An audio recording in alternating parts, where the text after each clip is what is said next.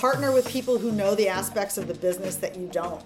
Don't partner with another bartender, If you're a front of the house creative person, partner with people who really know the financials, but learn the financials.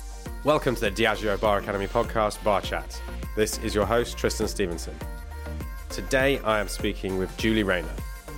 Julie is one of America's most influential bar figures, having set up legendary New York bars like the Flatiron Lounge in 2003 and Clover Club in 2008, and partnered with Audrey Saunders in 2005 to set up Pegu Club.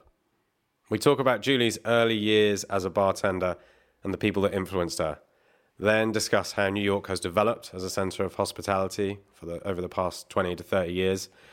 Julie reflects on her position as a mentor to many up-and-coming female bartenders, and we talk about her role in the hit Netflix show Drinks Masters. There's all of that and much more. Hope you enjoy it. All right, I'm here with Julie Rayner. Hey, Julie. Hi, Tristan. Great to have you on. I'm looking forward to this. Before we get started, though, we're going to do quick-fire questions. And as usual, these questions are supposed to be answered with whatever comes to your head as quickly as possible and concisely as possible. Okay? This could be very dangerous. I know. We could fall at the first hurdle here. I'm ready. All right. Question number 1. Mezcal or tequila? Mezcal. Question 2. Tell me something that only Hawaiian people do. Eat poi. Question 3. Which cocktail is better? A Clover Club or a Pegu Club? Clover Club by miles. Yeah.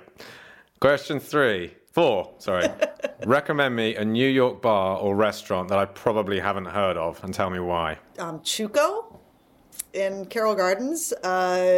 One of the most... Haven't heard of it. Yeah, it's a pretty incredible Mexican spot with some of the most authentic food I've had in New York City. I discovered not too long ago. It's out in Gowanus, Brooklyn. You should go. Nice. What one cocktail can you absolutely nail every single time? And if we're honest with ourselves, nobody makes that drink as well as you do. A Clover Club. Oh, yeah, I like it. Next question. Favorite city to visit? Amsterdam. Yeah, good choice. Okay, next question. This is the penultimate one. How do you feel about substituting egg white in cocktails? I hate it. I knew you were going to say that. That's why I asked it. And then the final question. When you open a bottle of champagne, do you do it discreetly or do you send the damn cork into orbit? It depends on the situation. It does. You're right. I mean, I love a big splash, but it has to be the right moment and the right people. You got to have the right company and the right environment for, the projectile version of that. Exactly. Don't you? Yes. Otherwise, you look like an idiot if you do it in front of a bunch of wine snobs. Yeah. There's always I always hear crazy statistics about champagne cork injuries as well. And I don't know whether they're urban myths, but it's there's some mad statistics about hospital admissions. Oh, no. I was about to do a seminar once at Googa Mooga it was Prospect Park. And it was a brunch cocktail seminar. And one of the bartenders opened a bottle of champagne, wasn't holding onto the cork, and it hit me in the eye. And my whole eye was swollen. Oh. And I was literally 3 minutes before I went on to do this seminar. And I was just yeah, I had it hit me it was one of those I think my. It hit a little bit above my eye, but it you can be blinded by it. Yeah. I think there are some crazy statistics because it's moving very fast. Yeah. Indeed. Yeah. I mean, I don't know how much damage it could cause you beyond eye injury. Would it take a tooth out, do you think? Probably would. If it was fired right, probably would. Maybe. Yeah. I mean, there is some statistic as far as what the force is behind it, Yeah. But I'll tell you that my whole face, it was swollen for days. So beware. Goes back to that quickfire question, really. Maybe we should be opening. One of my many bar injuries. Yeah. Yeah. Well, bar spoon is one of the more common ones, right? You hear of people like kind of sticking, like bar spoons, jabbing them in the hand when they break or whatever. They're being a bit sort of aggressive with the stirring maybe, and obviously cracked glasses and things like that. Yeah. What else have you had? Well, one time, I think the best one was Giuseppe Gonzalez when he was the head bartender at Clover Club. He was yelling at a barback to move faster, and the barback ran out of the bar, was coming around into the back room of Clover Club, and as I was coming up the stairs, and he headbutted me right in between my eyes and broke my nose. Like on a Saturday night in the middle of service. It was, it was a hospital run and all. I love the way this got traced back to Giuseppe as well. Oh, yeah. I just saw him in Vegas. I hadn't seen him. And I reminded him of that situation. I was like, that's going in my memoir for sure. And now on this podcast as well, which is brilliant. So, look, we've broken the ice successfully. Obviously, we know each other, and you are a living legend of the bar industry. But there may be people listening to this podcast who are like, I've heard the name Julie Rayner, but I'm not quite sure who she is or what she does. So can you give us the kind of the brief bio on like how you got into the industry and what you've done so far? Yes, absolutely. Well, I grew up in Hawaii, which is a very hospitality-driven city and state. And so I started out cocktail waitressing in Waikiki and went to college and bartended in college and, thought I'd get a real job. I moved to San Francisco and I was really bored, and I realized that I really love bars and hospitality, and I went right back to it. And then eventually moved to New York City, where a lot of it was like right time, right place, but I've opened multiple bars here in New York City, including Flatiron Lounge, Pegu Club, Clover Club, Lani Kai, Leyenda, and my latest spot, Milady's. And that's about it. Very concise for a long and successful career. You did say concise. Yeah, no, I did say. I know. I'll take it. How has the scene changed since you moved to New York, started opening bars, and if you wouldn't mind, some of the influence that those bars have had over the scene over the years, and I know you probably want to be humble about it, but they have been very influential bars, both in New York and internationally as well, and across the States.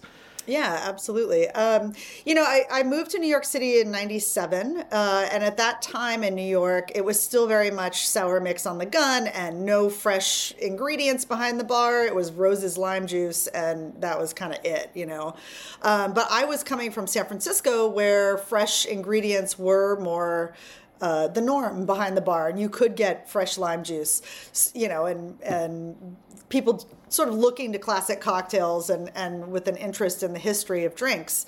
And so I started managing a lounge in the West Village and kind of taking that, what I was doing in San Francisco and started doing it in New York. Where I was making my own infusions and my own syrups and putting out menus. And at that time, it was very groundbreaking because New York City, again, wasn't really doing that just yet. So I found myself immediately, like on the front page of the food section of the New York Times, in New York Magazine. And then Dale DeGroff walked in and Tony Abou-Ganim came in and they were like, "What are you doing in here, kid?" And so I realized very early on that, this is in a city where everything has been done and there's competition for, to sell hot dogs on whatever corner. This is something that was an untapped market, and New Yorkers want the best of everything. They will travel to go to restaurants that are, doing something interesting and cool. And I found out quickly that they would also travel for the highest quality cocktails. So I started working on opening my own place with some partners who knew the aspects of the business that I didn't know, and opened Flatiron Lounge in 2003. And at that time, there really wasn't a lot out there for cocktails.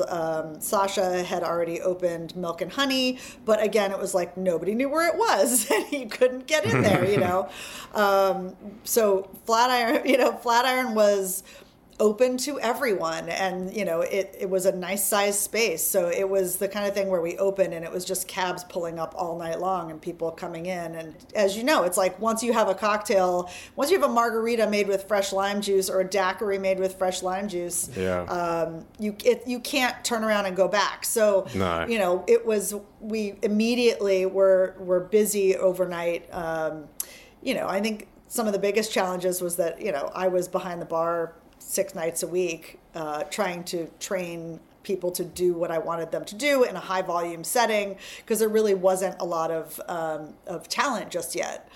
And then we quickly started working on Pegu Club. Audrey Saunders was a good friend of mine at the time. And, you know, I felt that it was too soon for me to put my name on another space. So we brought Audrey in. It was the same partners as Flatiron Lounge for Pegu Club, which we opened in 2005. And, so there were certainly a lot of people that came through our doors in those early years that we trained, who have gone on to do incredible things in the industry. The 2000s was a big growing period here in New York that I think really did influence people from all over the world.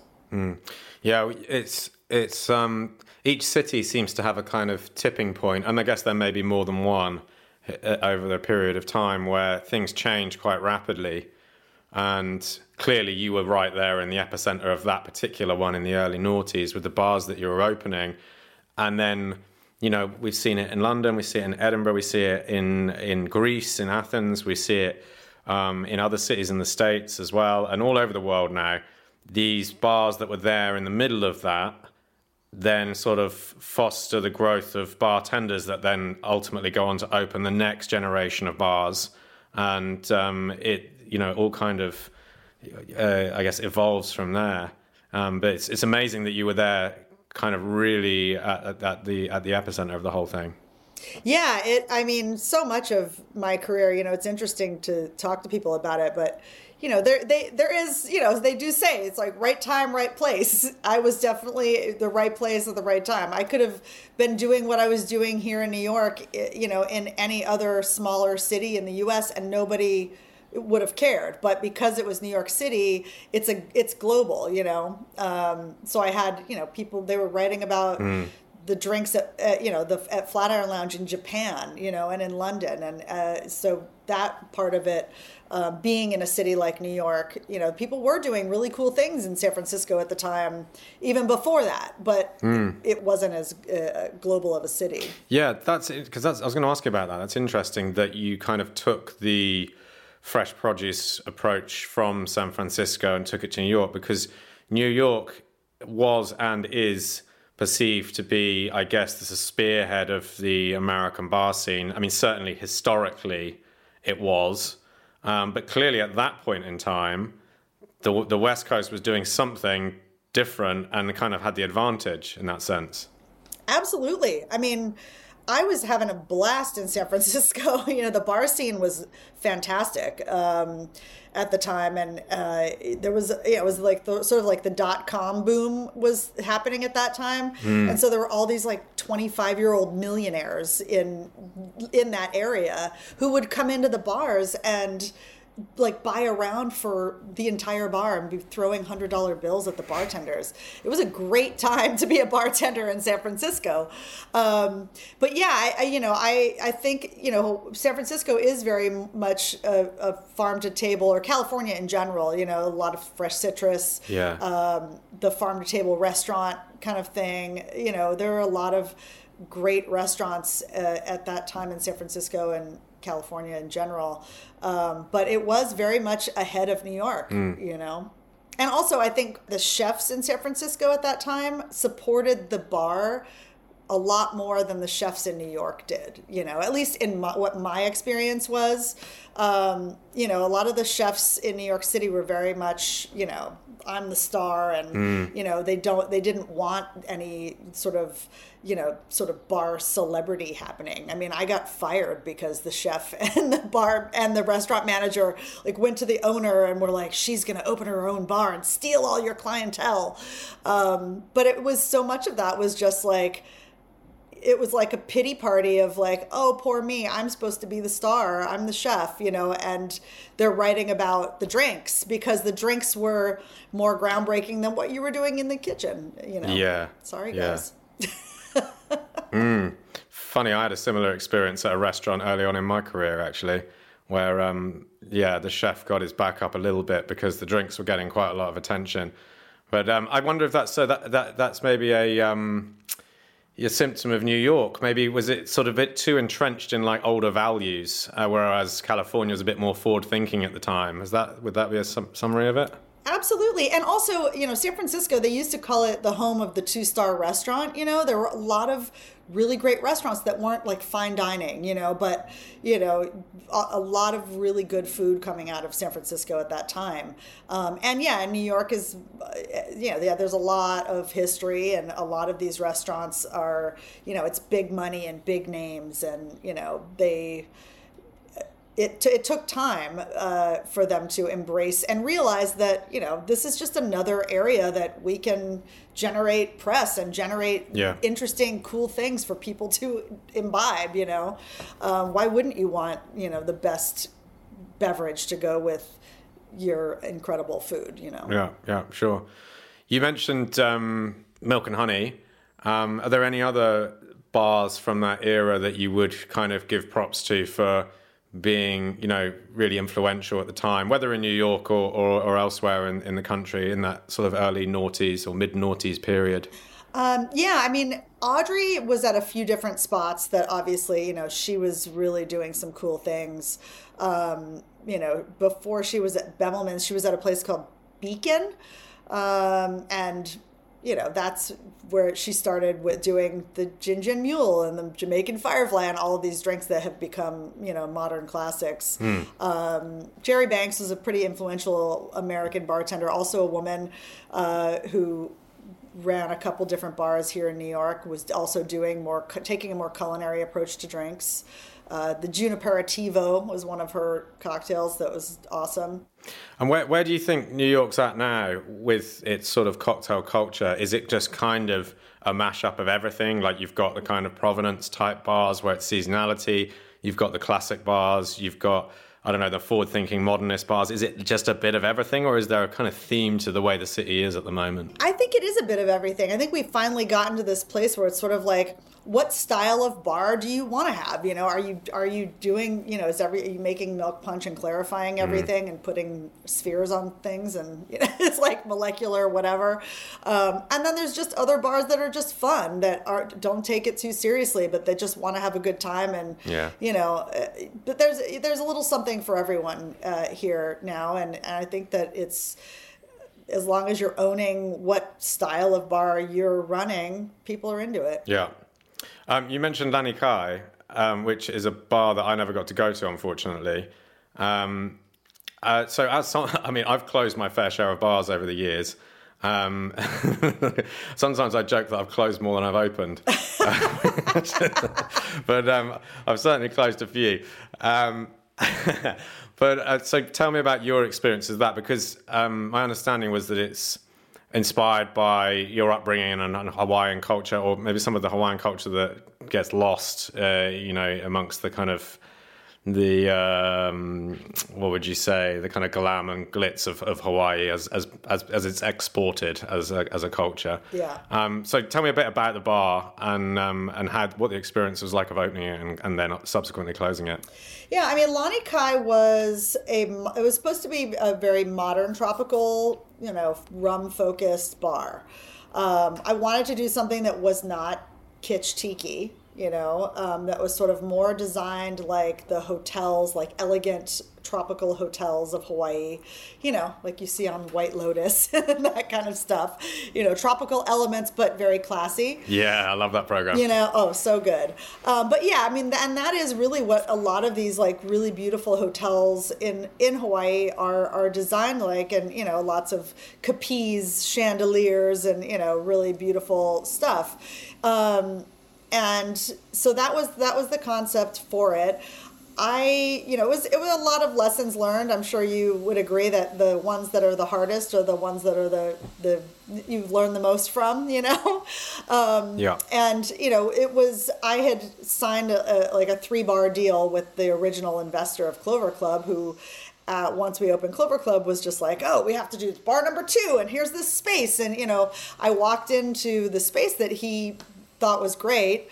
And, my first instinct was that it was too big and that it was a weird location. And so, that was and ultimately I should have listened to my gut instinct.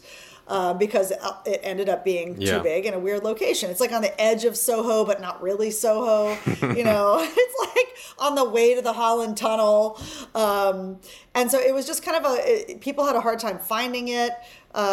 It was a restaurant space on the top floor, and then the bar was down below.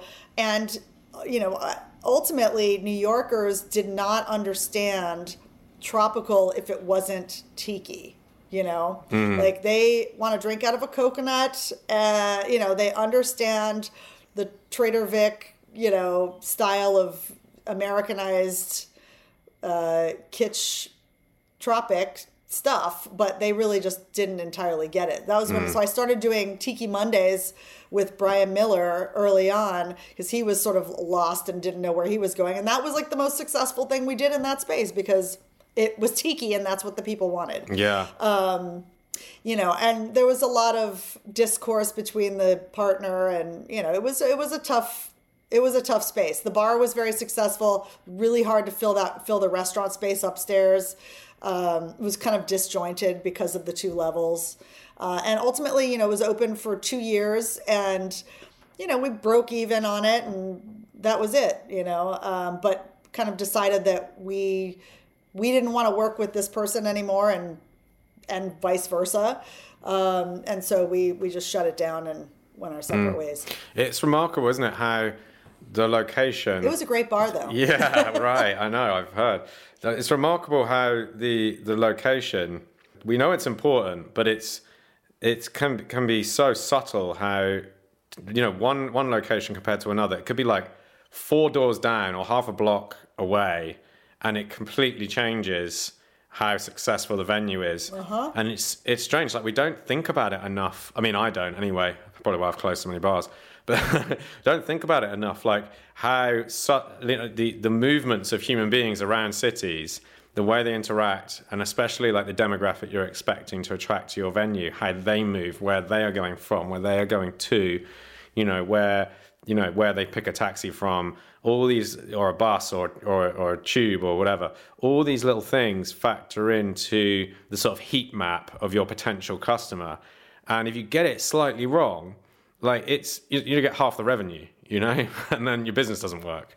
Yeah, exactly. Then that was what it was, but, and I, again, didn't listen to my instinct and got kind of bullied into doing it, because it's like, oh, well, we have to do this other, there were dollar signs in his eyes of, the bigger it is, the better. Had we done that in a smaller space, it very well could still be open, It was just it was the wrong location completely.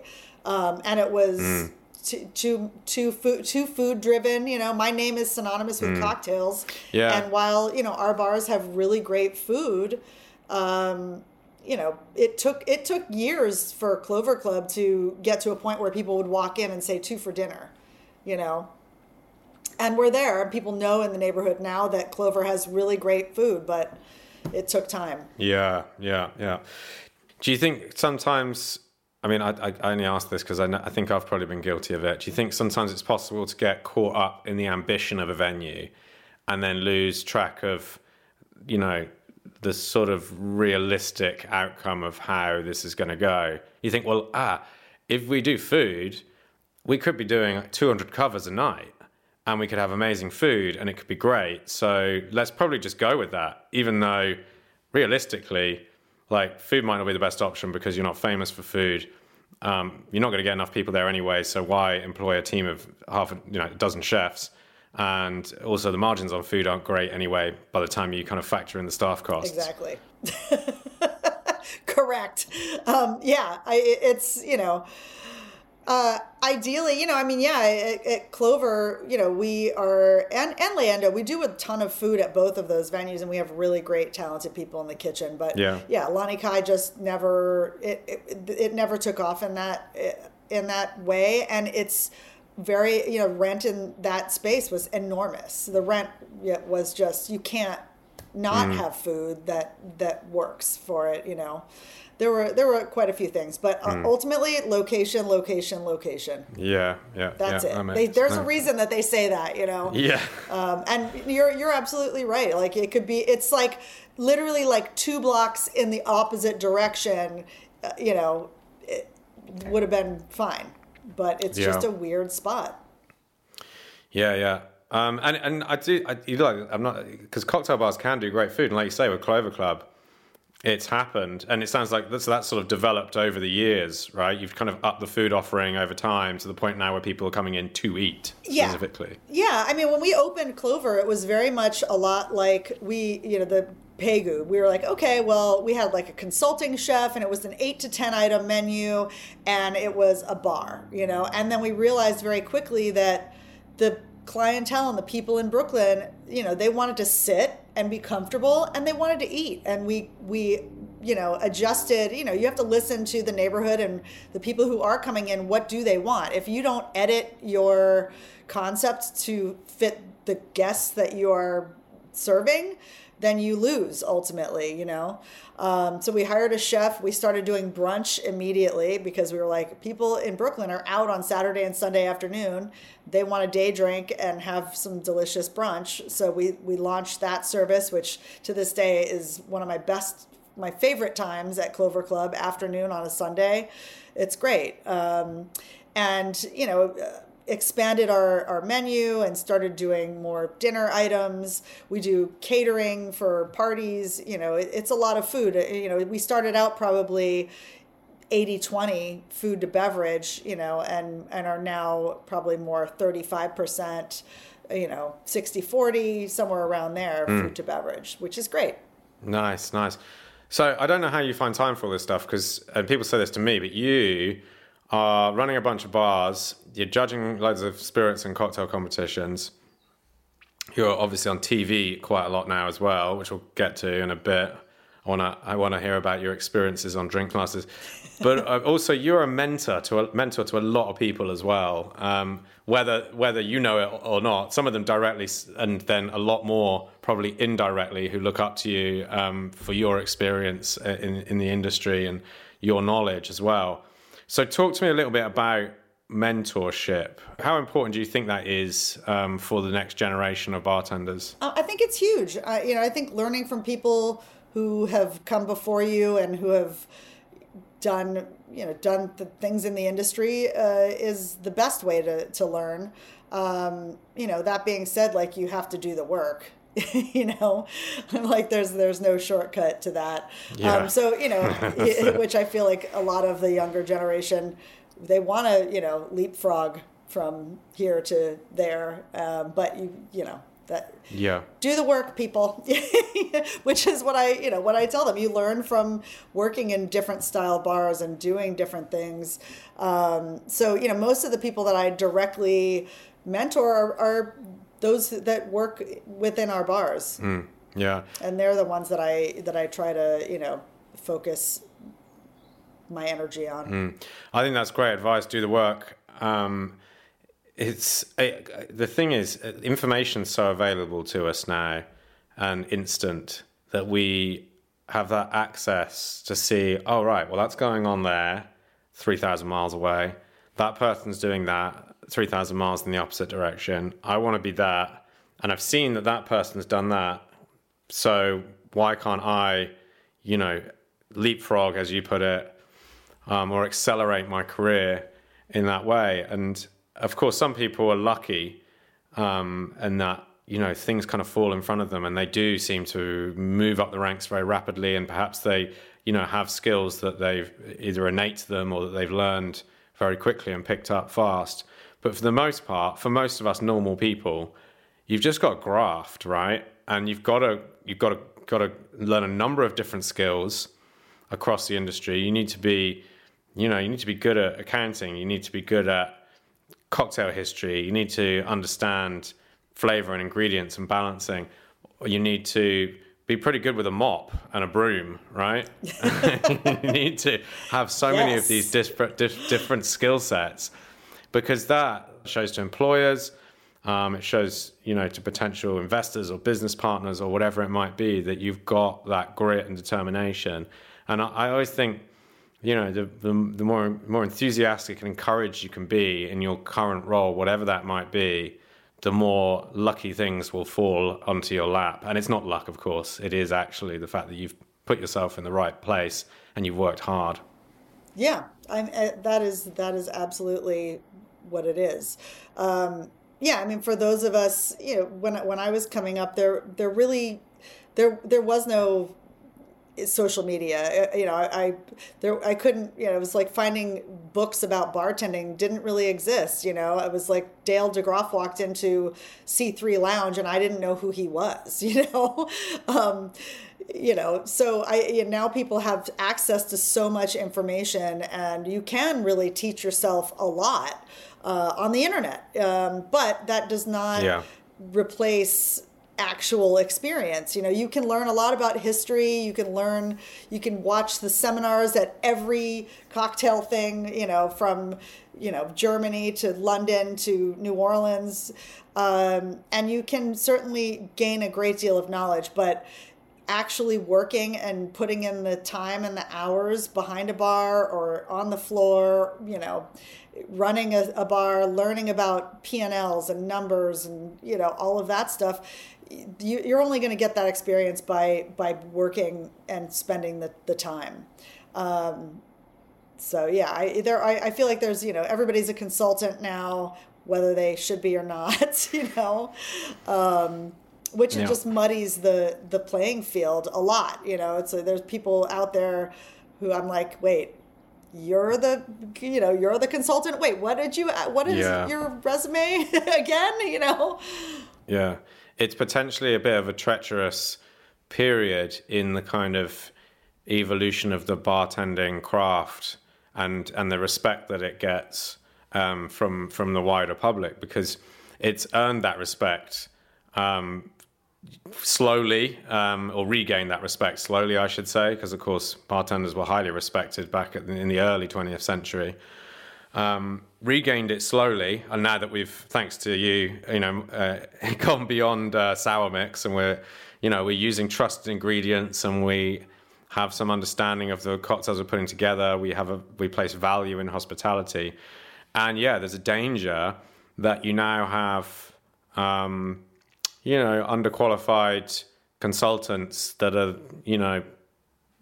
advising people, operators, investors, people with money, and subsequently, creating bars and concepts that will be judged by the public that, are underqualified for it because they've gone through this sort of self-acceleration process in their career and assigned themselves as a consultant. When, I'm 25 years into the industry now, and I'm still not entirely sure I'm qualified to be a bar consultant. There's mistakes I still make in my own venues, and I'm sure I'll continue to do that. So, is it really? Anyone who hasn't opened a number of bars, and preferably with their own money, really call themselves a consultant. Yeah, having some skin in the game changes everything. I've does worked, a bit. Yeah. Suddenly it's a little scarier when you're playing with your own money and not somebody else's. I've worked with some bartenders who are, they're great with cocktail creation, or, they're super into molecular stuff and they want to do all these things, but then they have no interpersonal communication skills, just like, that. Yeah. I'm like, you can't only have the one thing, you've got to be able to work with a team of people, and how do you inspire a group of people, but then also run a profitable business.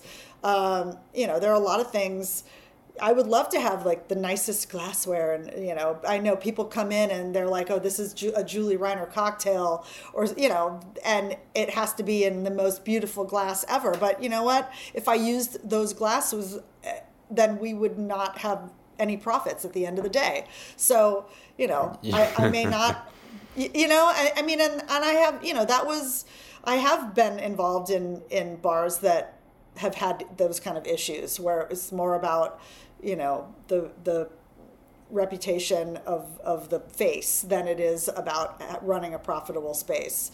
And those bars close, because there's only so long your investors are going to wait to make their money back. So you got to find that middle ground, and work in all of these different areas, not just the creative side, to understand how bars really, really work. Yeah, that's good advice. Is there any other advice you'd give to someone who perhaps is,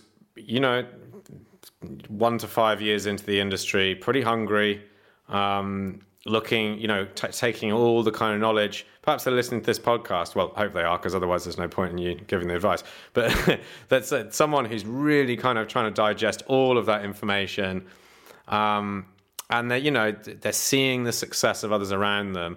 What would you say to them in order to sort of assist them in getting to where they want to be in a timely manner, but in the right way as well?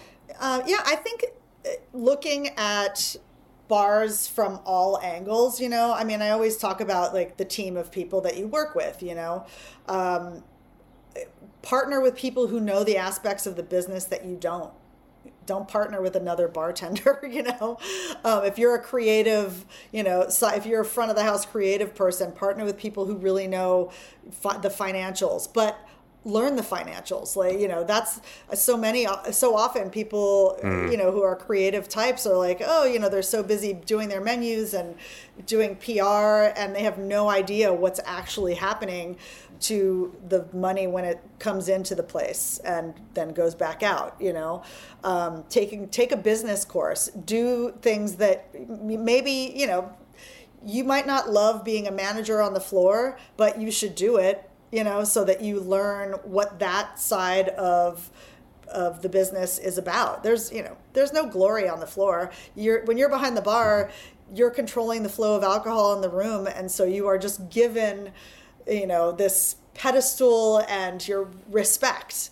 Oftentimes the server on the floor who's serving the drink that you just made is not getting that same respect, nor is the manager or the owner for that matter, because they're on the floor. But none of this works without those people. So, spending some time in the office, learning how to do payroll. There's a lot of boring stuff, and I'm lucky enough to have Susan Fedroff, Christine Williams. It's like the three of us are like, the witches of Smith Street. But, we all handle very different aspects of the business. And then we meet multiple times a week and sort of fill each other in on what's going on, we need to lower the payroll for this part of the business, or, Christine will be like, these are really expensive. Maybe we should switch it to something else. So, working with people who have skill sets that are not your strength, and then really trying to sponge as much of that information as you can. Yeah. That's great advice. I would say if you're looking to open your own venue, or if you're just trying to put together a team for a venue, you should be looking to diversify the skill sets within those individuals. Like, you don't want to set up a bar with 3 business partners because all 4 of you are super into making like molecular cocktails. But none of you know anything about payroll or accountancy or PR or marketing or interior design or plumbing or carpentry or any of this kind of stuff, because you've got... one is very important. Yeah, because you're going to fall foul to a lack of skill. And it doesn't matter how great your drinks taste if your plumbing's leaking and you don't know how to use social media properly. Of course, everyone thinks they know how to use social media properly these days, but you know what I mean. Like, it's you need that diversity of skill, and you effectively need one of your partners to be an accountant, right? Ideally. Yes, or your wife. Or your wife. Yeah. Even better. Even better. I know exactly what's going on. But, I mean, the other thing, too, that, it's like if you don't know how to read a P&L, it's interesting because, Ivy Mix is my partner at Leanda, and we're both creative types, and we deal with a lot of social media, PR, marketing, but we'll sit in a meeting and Susan and Christine will be like, okay, well, here's the P&L, and talk us through it, and explain the aspects and things that need help in a way that we can understand, because we're not the math people. Yeah. So having those people that are patient and will sit down with you and explain how things are working, and you want to have people on that side that you trust as well. Yes. That you can easily lose your shirt if the people who are controlling the bank accounts are not transparent with you. Yes, this is cutting close to the bone from some of my past experiences, so we'll leave it there because otherwise I'll end up airing dirty laundry on this podcast. But also what I was going to say was, like, an inadequacy in skill set is also an opportunity, right? So you can say, oh my God, we don't know the first thing about interior design, let's say. Like, we know the way we like things to look, but we don't really know what we're doing. Well, use it as an opportunity, right? Think, well, let's go visit half a dozen bars that we really like and see what they're doing. Take notes, look at how they're doing lighting, look at how many lights they've got, look at, the layout of the bar, the setup, is there enough space there? Where have they put the fridges? Do the customers have enough space? What's the entrance like? How are people greeted? Is there enough room for movement? Where are the coats being hung? All that kind of stuff. And use it as an opportunity to learn and develop your own skills. And then suddenly you might find you're a bit of an expert on that subject. Absolutely. Studying other people and, what have they done well? What have they not done well? I think that is absolutely, you have to do that, especially if you're looking to open a space of your own. What's the bar height? Is there enough knee room? Yeah. It's one of the good things about our industry as well is that it's really easy to do market research, right? You can just walk into another venue and go, right, cool. How are these guys doing it? What are their, maybe it's a cocktail thing. What glassware are they using? What do their drinks taste like? How much are they charging for them? It's so easy to do market research because the whole product is right there for you to see. Exactly. Yeah, and especially if you're able to travel, obviously traveling to other cities, I think is key. Oftentimes things get very kind of incestuous in a city where, that very much happened kind of here in New York, where it was sort of like that early kind of group of people. It was sort of Sasha, Audrey, and myself, and people worked with us, and then they would go on and then they would teach people, and everybody sort of was bartending the same, and kind of everything looked very much the same in New York. And then, Jack McGarry came to town. For me, it was like going to London, and I was just completely blown away at the hotel bars in London, and just, the style of bartending, and, traveling to other cities, I think is key to really kind of getting the big picture of the global, drinks world, and how it differs in different cities. But yeah, I mean, in New York, it wasn't until Jack McGarry kind of came to town and they were opening the Dead Rabbit, and I went and sat at his bar, and I was just like, watching him bartend was so beautiful because it was a totally different style and look than we had here in New York. And I think that was a very pivotal sort of time where people were like, oh, we can do things in a different sort of way. And then it was like a new arm was launched in New York City at that time. Yeah. Let's talk about Drinks Masters. So I confess I haven't actually seen much of it, just a few clips. Haven't binged the series yet. So for me, as much as anyone, can you describe a little bit about the show? It's Netflix. Is it Netflix? Yeah. It is Netflix, yes. Yeah, so it's a cocktail competition reality show. that, pits bartenders against one another. Was 10 episodes, with different challenges on each episode. The host, Tone Bell, who's a comedian and actor, but also a drink enthusiast who has a really great palate, and Frankie Solaric, who has a bar in Toronto, Canada, called Bar Chef, that is very much, he is all about molecular mixology. And, you go into his bar and you order, a pina colada, and you're basically getting a giant piece of artwork that's set down in front of you that tells you the story of the pina colada, and there's a dessert, and there's coconut, and there's flowers, and, so that was his side of things. And I'm kind of like the anti that, because I started out and all of my bars are more classically focused. Yeah. They're about people being together. They're about conversation and, oh, this drink is amazing, right? But first and foremost, they're atmosphere, lighting, music, and people. So, the two of us kind of come from very different backgrounds. But yeah, there were, different challenges every episode. It was a lot of fun. And then somebody got voted off at the end of each episode. And we got down to one final winner who won $100,000. Yeah. Are the bartenders on the show familiar faces in the American bar scene, or are they relative unknowns? Some of both. Yeah. I didn't know. I knew of a couple people who were on the show. Kate Gerwin, I had met in the past. She's been in the industry a long time.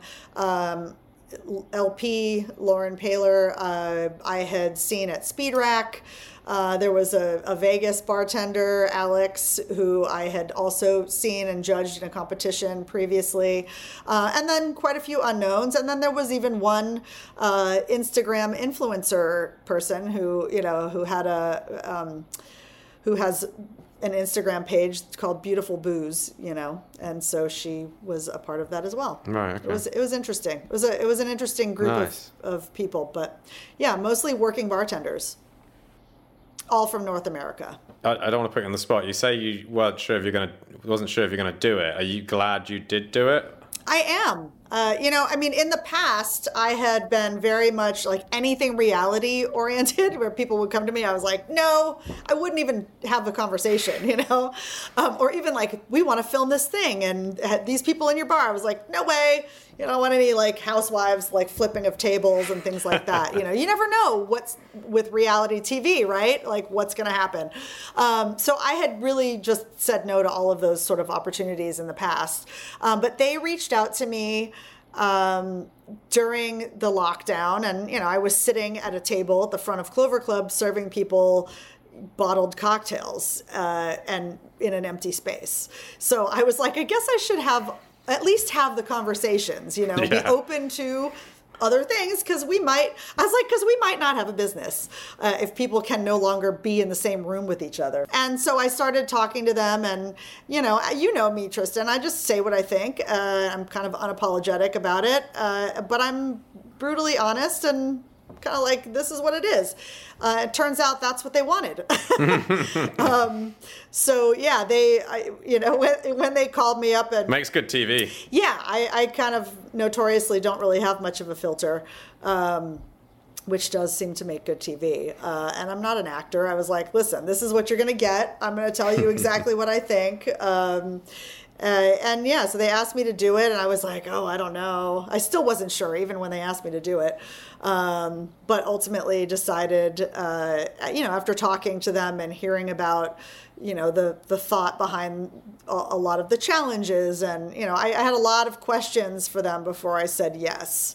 And the integrity of the producers and, who's doing the drinks in the back of the house and how is all of this going to work? And they really did do a lot of research and talk to a lot of consultants and people in our industry to make sure that it was done properly. It was long hours for sure. But it was a really fun and cool experience. And yeah, I would absolutely do another season if they asked. We'll see. How long did it take to film the whole thing? 5 weeks. It was filmed in just outside of Toronto. Whoa. In Canada. Yeah. So it was that's a because lot. of the lockdown. It was once I went there, I had to stay there the whole time.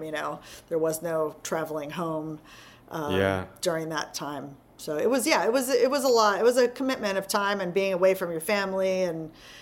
So it was a big decision, but I'm really happy with how it turned out. And, there are certainly things that, I hope that we do a season 2 because there were things that we couldn't do because of this, the health situation around the world. Yeah. And, so I would love to have an opportunity to do more hospitality challenges where there's a larger group of people.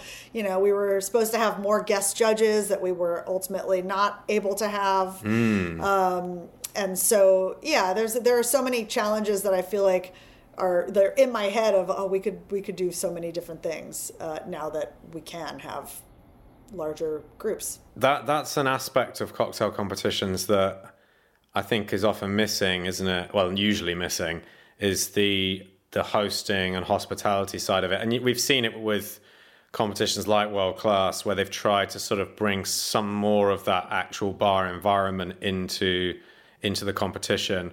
But I mean, most of the time, these things are based around like, what does the drink smell like? What does the drink taste like? What does it look like? And was the bartender professional, And that's kind of it, isn't it? Yeah. How good of a public speaker are you? Yeah. I mean, it's a totally different skill set, Yeah. that these, as you know very well, competition bartenders, if you're not a dynamic public speaker, you're probably not going to win, So there's a combination of skills that people have to win a circuit like that. Yeah, for sure.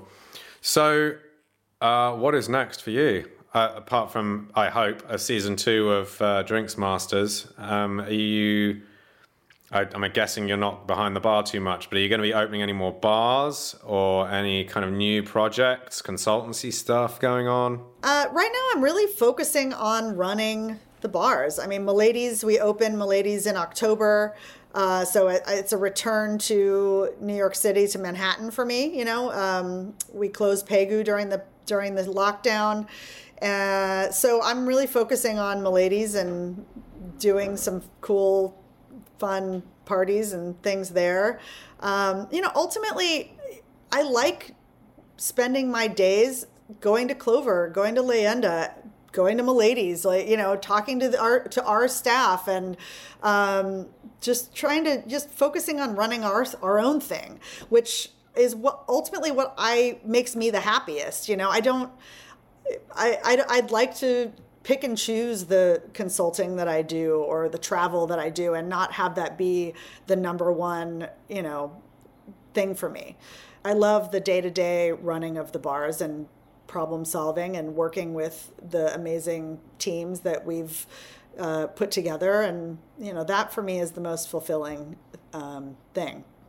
But I don't have there's nothing, no new bars in the, near future, as Milady's is only like a few months old. Yeah, we've not talked about Milady's. So give us a brief rundown on what that's all about. Yeah, so, this was Milady's was a dive bar. It was this awesome dive bar on the corner of Prince and Thompson. It was open for 70 years. And it was a dive. It was a total hole. Like, they had a stand-up refrigerator, like a kitchen refrigerator at the end of the bar.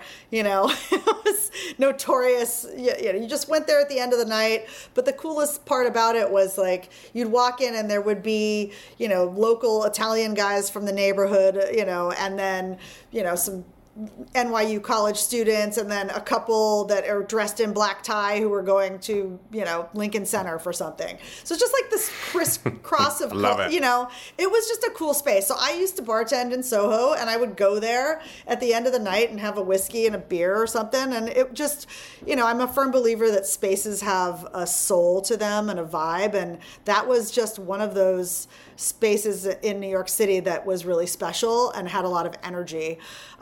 So it closed in 2014 and then became an Italian restaurant. And during the shutdown, I was teaching a lot of cocktail classes on Zoom, as I'm sure as a lot of people were, sending people my book and ingredients.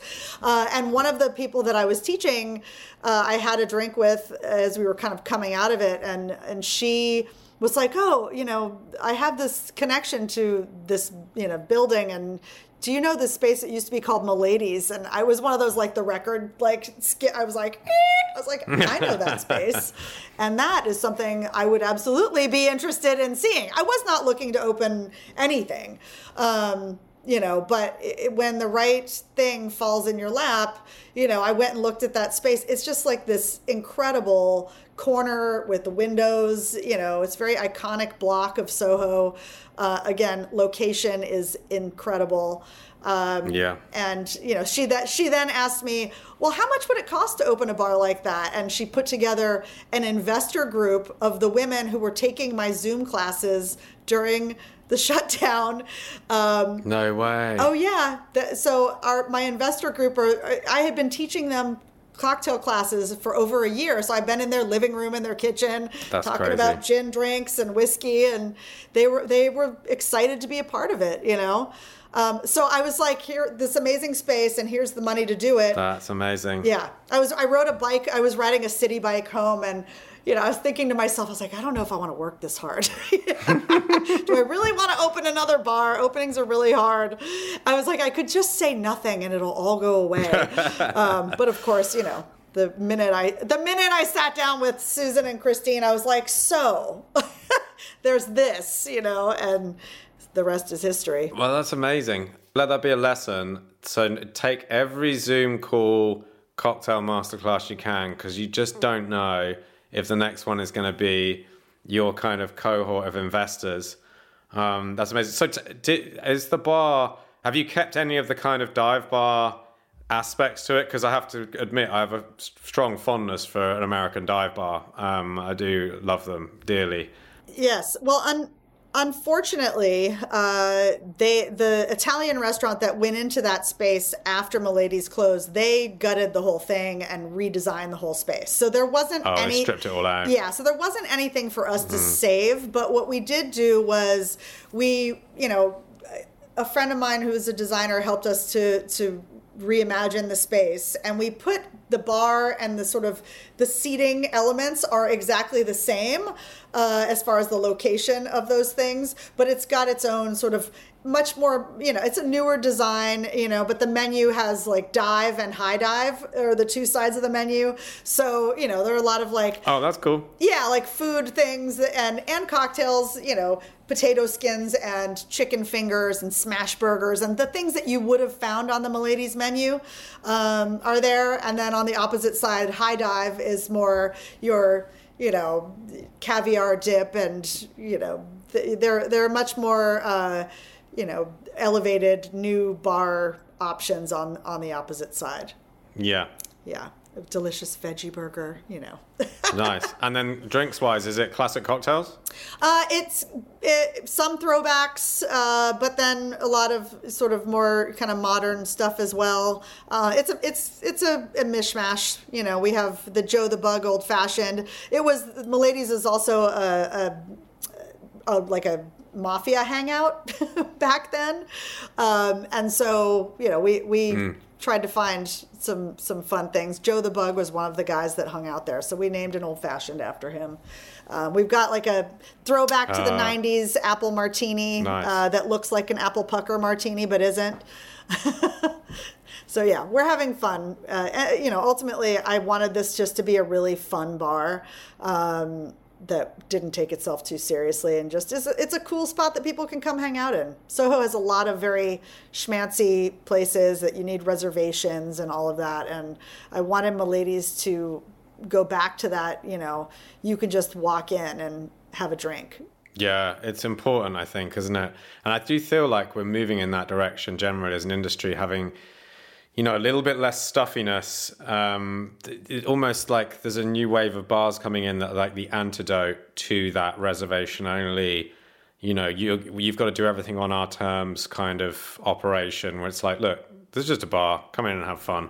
Yeah. That's like, I mean, there's Long Island Bar in Brooklyn is like that, I wanted to sort of get that fun kind of vibe that Long Island Bar and Kitana have, and where they're just fun spots. The music is great. Is that Toby's place, Long Island? Yeah, Toby Cicchini's spot.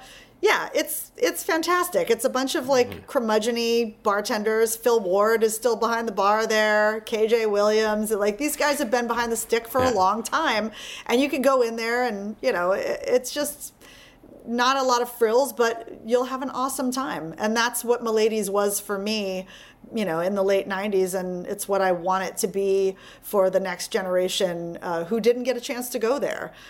So it is very much a Milady's 2.0, and we get a lot of people coming in who are like, I used to come here, It's been really fun for me because the people who used to go to Milady's, they come in and they have this same sort of happy, vibe to the space that I remembered. And, I just want to continue that on that corner in Soho.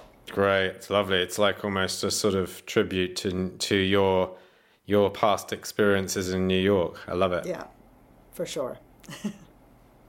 We have to get you there, Tristan. Julie, it's been an absolute pleasure. It's been so much fun chatting. Yes.